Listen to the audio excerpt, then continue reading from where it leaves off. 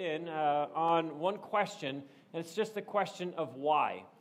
How many times in your life have you asked the question, why? I think it's one of these things that it just, first question we ask from childhood. No one teaches us this necessarily, but the first questions we often ask from childhood is the question of why. Why do I have to do that? Why can't I do this? Why do I have to eat that? Gosh, I can't tell you how many food wars I had with my parents of why do I have to eat that? And I would sit at the table literally for hours and say, it's green, it's smushy, it smells funny, definitely not eating that. I think it scarred me for years. Why do I have to go to bed now? Why did he get in trouble? Why did he not get in trouble, but I did? List of questions of why that we ask ourselves even as little kids certainly could be much longer than that. But what's interesting is I'm not sure it's a question we ever stop asking regardless of how old we might be. Why did that relationship blow up? Why did that relationship never happen? Why didn't I get the job that I really, really wanted? Why did I have to end up living here? Why do I struggle with, you can fill in the blank, stress, anxiety, fear, worry, depression? Why did I have to grow up in a home that was broken? Why did this marriage turn out to be the way that it did? Why can't I have the family that I actually long to have? Why did my kids actually turn out to be like this? Why did that situation, why did it never get better? Why did I or they get stuck with whatever that disease might be? Why did my life turn out like it did? Again, not the list of exhaustive list of why questions that we can be asking, but my point is this: I'm just not sure, no matter what age you are, you ever grow out of asking the question of why. Now, I'm not suggesting that asking a why question is wrong, far from it, because often when we ask the question of why, it has a way to help bring understanding to maybe a situation or a circumstance or a relationship. But where the why questions do become difficult is when we either don't get an answer to the why question or we get the answer that we don't ultimately like. I mean, how many of us, when you're growing up and we asked a why question of our parents and our parents just in frustration looked at us and just said, because I'm your parent, I told you so. Well, that was always a frustrating answer to the why question. Asking why questions of one another or our parents growing up is one thing, but what about when we start directing our questions of why towards God? Safe to say that no matter where you are on your spiritual journey of still trying to understand who God is, what God is like, and maybe for many you've begun that relationship years ago, it's safe to say that at some point, if not many times, you've asked God the question of why. Why didn't you do something? You could have. Why didn't you? Why did you allow that to happen? You didn't have to. Why did you? Or why aren't you allowing this to happen? Over the last few weeks, we've been walking through the plagues that ultimately destroyed and devastated the nation of Egypt. And as best as I've been able to, I'm trying to wrap my heart and my head around what it must have been like for the men and women living during the times of the plagues in Egypt. Because I can only imagine the why questions that were being asked. Namely, why is this happening? Remember with plague 1, the Nile River turns to blood. And then there's this infestation of frogs and gnats and flies, followed by a plague that just ultimately destroyed the animal population living in Egypt. And then there's the 6th plague, a plague of just festering boils that broke out over all the people. Now, with each of these plagues that came, things were getting progressively worse and worse for them. So I can only imagine the why questions were on the tip of everyone's tongue. I think we'd all agree that problems and pain often precipitate us asking the question of why. But sadly, problems and pain often not only cause us to ask why, but it can also have a different effect. Asking the questions of why can often cause us to either miss completely or just forget God's answer to the question of why that we have been asking. Well before any plague ever showed up in Egypt, God had made very clear why these plagues were going to come to Egypt and the people of Egypt and Pharaoh. If you go back to Exodus chapter 7, verse 5, this is God giving the answer to the question of why. When I raise my powerful hand and bring out the Israelites, the Egyptians, they will know that I am the Lord. So why the plagues? Well, number one, God cared deeply about rescuing and redeeming his people from brutal bondage that they had been in for nearly 400 years. Why the plagues? Well, number two, God wanted all of the people, namely Pharaoh and his people, the Egyptians, to know that God is God, that there is no God who is like God, Yahweh. Now, it would be easy just to read that one verse and just come to this conclusion that these plagues were ultimately about people. That these plagues were ultimately about people becoming free, and these plagues were ultimately about people knowing God. Now, I would say absolutely, yes, the plagues were about freeing people and people knowing God.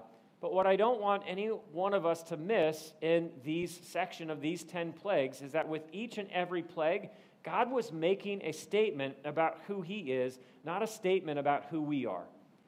Every single plague is meant to make a statement about God. It's not a statement about us. It is a statement about who God is, what God is like, and what God can do.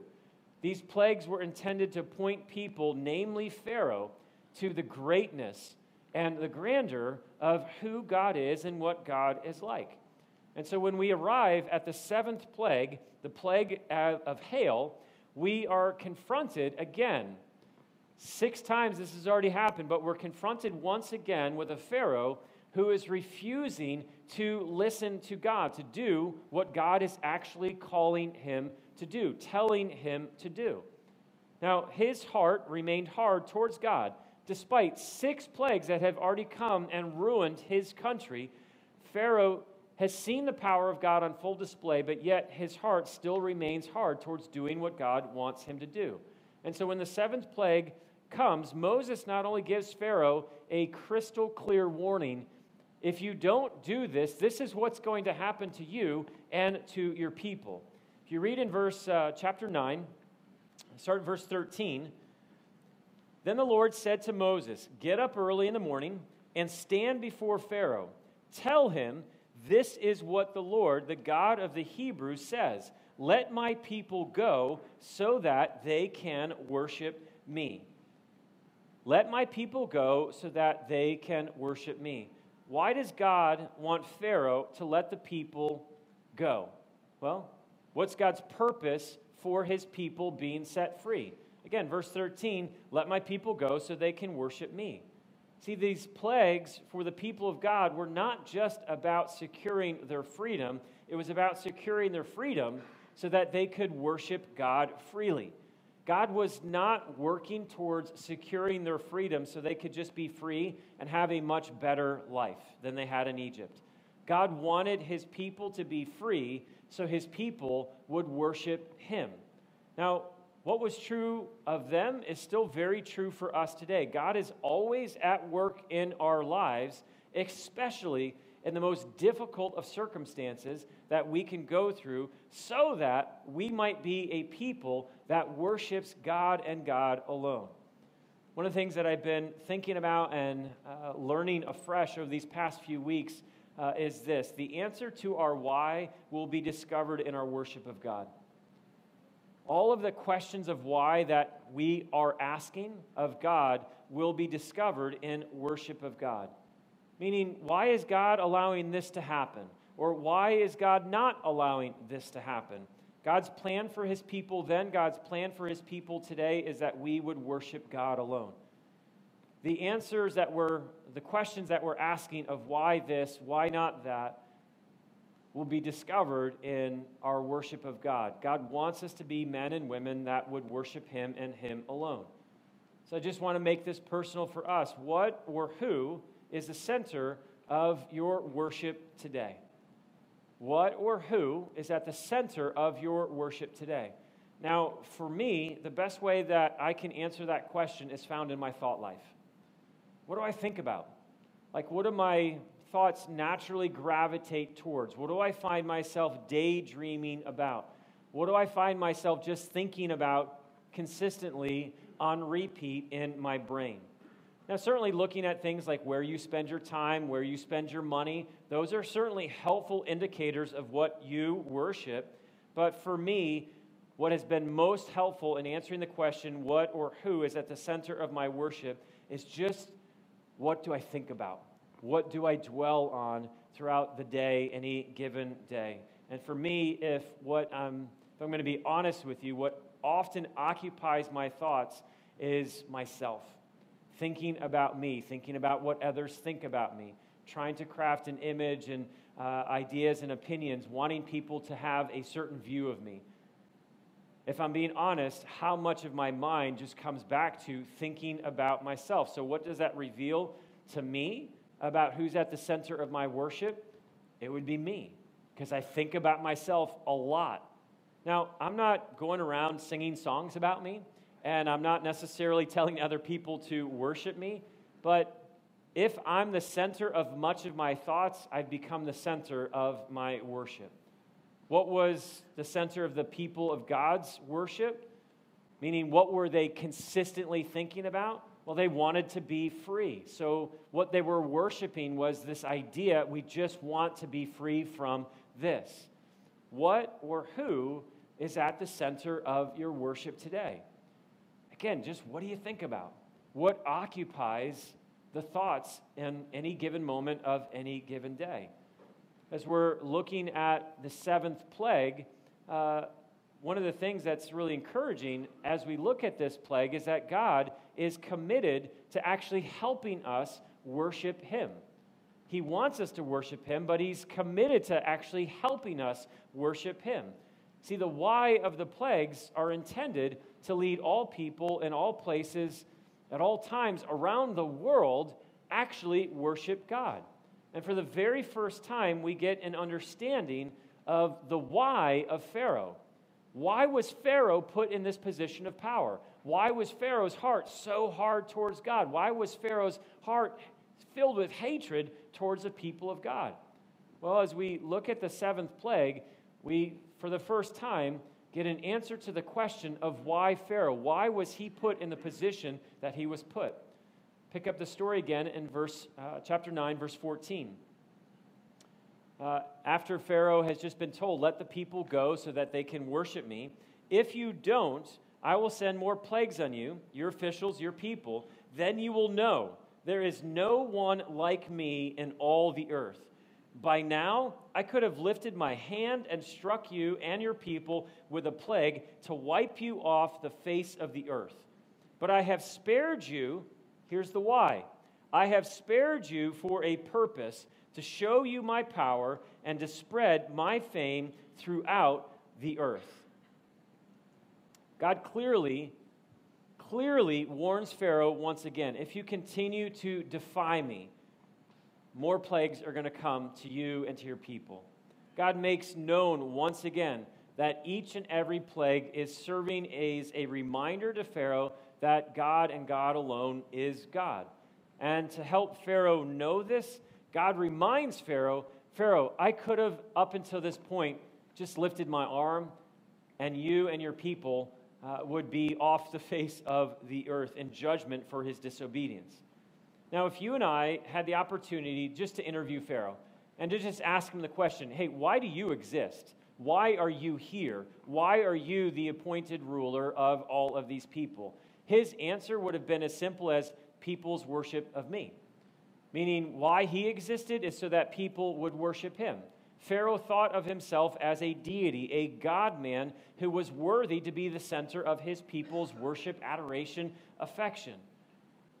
This, to me, is the irony of Pharaoh's life. The very thing Pharaoh was trying to prevent from happening, meaning worship of God, God was using Pharaoh's life to ensure that worship of God would happen. And not just for the Hebrews, but for the entire world. Again, read verse 16. I have spared you for this purpose. Here's the why of your existence: to show you my power and to spread my fame throughout the earth. See, what this one verse is saying is that these plagues are serving a missional purpose. And Pharaoh is the tool in God's hand in which the message of God's power and fame will spread throughout the whole earth. God was using Pharaoh's hardened heart so that people in all places at all times would know and worship God alone. Here's the thing that we just need to know and realize: God is going to be worshiped. It's just a question of whether we will choose to bend the knee in worship of God, or will our knees be bent for us. Pharaoh was refusing to bend his knee in worship to God, and with every single plague, his knees were being bent. Either way, God is going to be glorified, whether we choose to be humble before God and worship him, or whether we choose to harden our hearts. Either way, God is going to be worshiped. So the question that's a big question is, if the plagues were, and Pharaoh's life was about people worshiping God and knowing who God is and thus worshiping God, did it actually work? If that was the intent of all of these plagues, 1 through 10, did it work?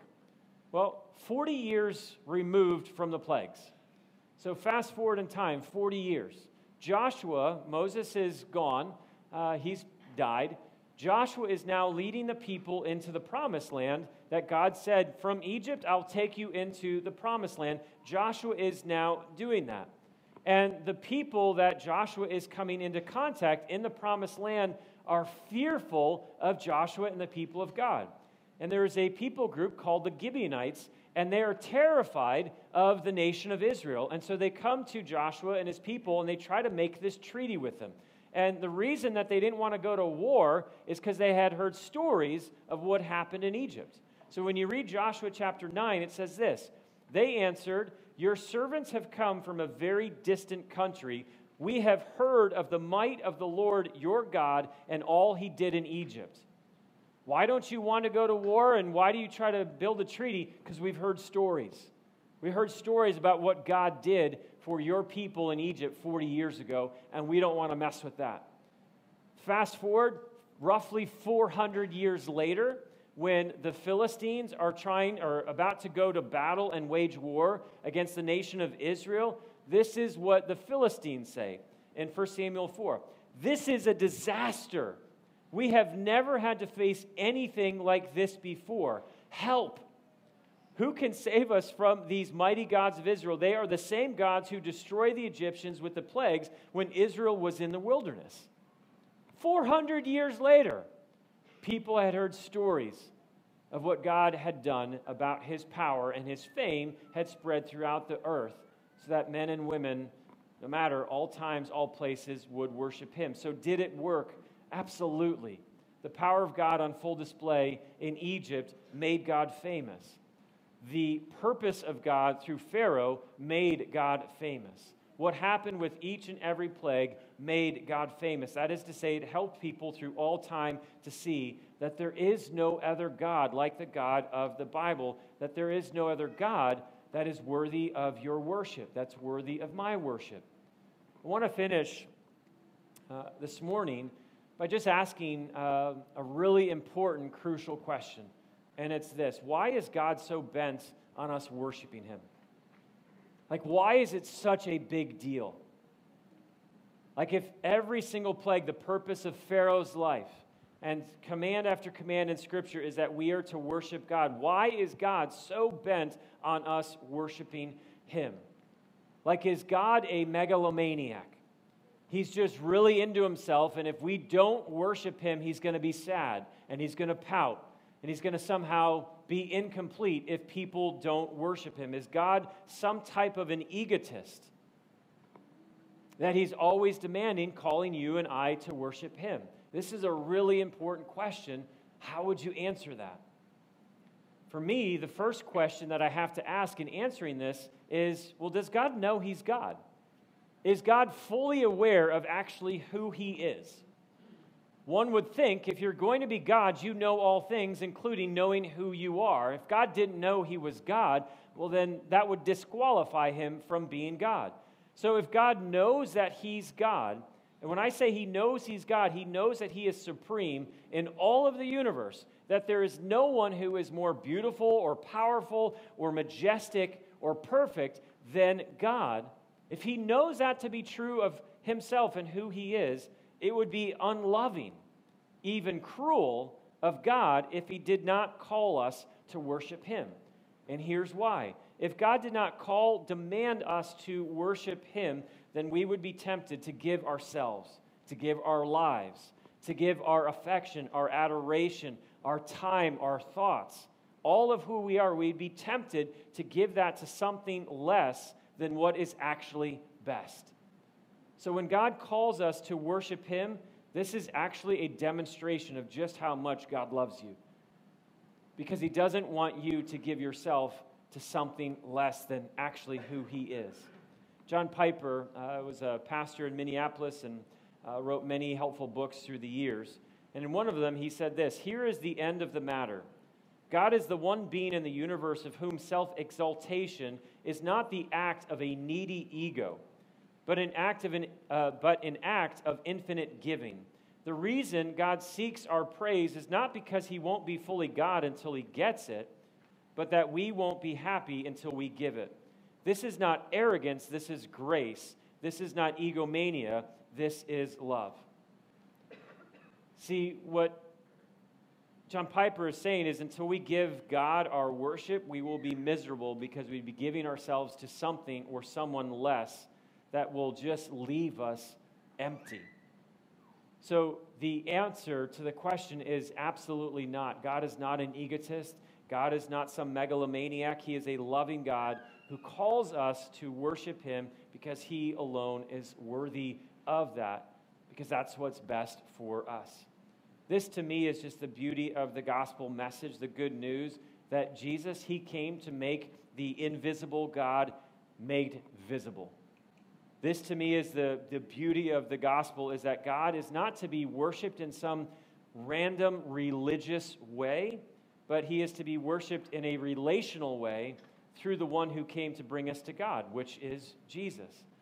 See, our worship of God is not just fueled alone by remembering who God is. It's fueled by what God has done for us in his son, Jesus, and making him known that we can have a relationship with God. So our worship, we remember who God is, but we also worship for what God has done to make knowing him even possible. So the why of all of these plagues, 1 through 10, the why of Pharaoh's life was in order to help all people then and to help all people now and everyone in between and everyone after us come to a place to say that God alone is worthy of all of our worship. So like Pharaoh, we have a choice. Will we choose to worship God as God? Will you and I choose to worship God as God, or will we choose to give ourselves to someone or something less? Pharaoh chose to continue ultimately to worship himself. After the plague of hail devastated the entire nation of Egypt, this was Pharaoh's response once the hail, the thunder stopped. In Exodus 9, when Pharaoh saw that the rain and hail and thunder had stopped, he sinned again. He and his officials hardened their hearts. So Pharaoh's heart was hard, and he would not let the Israelites go, just as the Lord had said through Moses. Pharaoh, he refused to bow. Pharaoh refused to worship. So what will you do? Will you choose to worship God as God? Will you choose to worship God alone? That's the choice before each of us today. All of these plagues, 1 through 10, are to get you and I to a point to say, he is God, I am not. Will, in humility, we bend our knee? Or will our knees be bent for us? Pharaoh, his knees were getting bent. But for you and I, will you and I choose to worship God and God alone?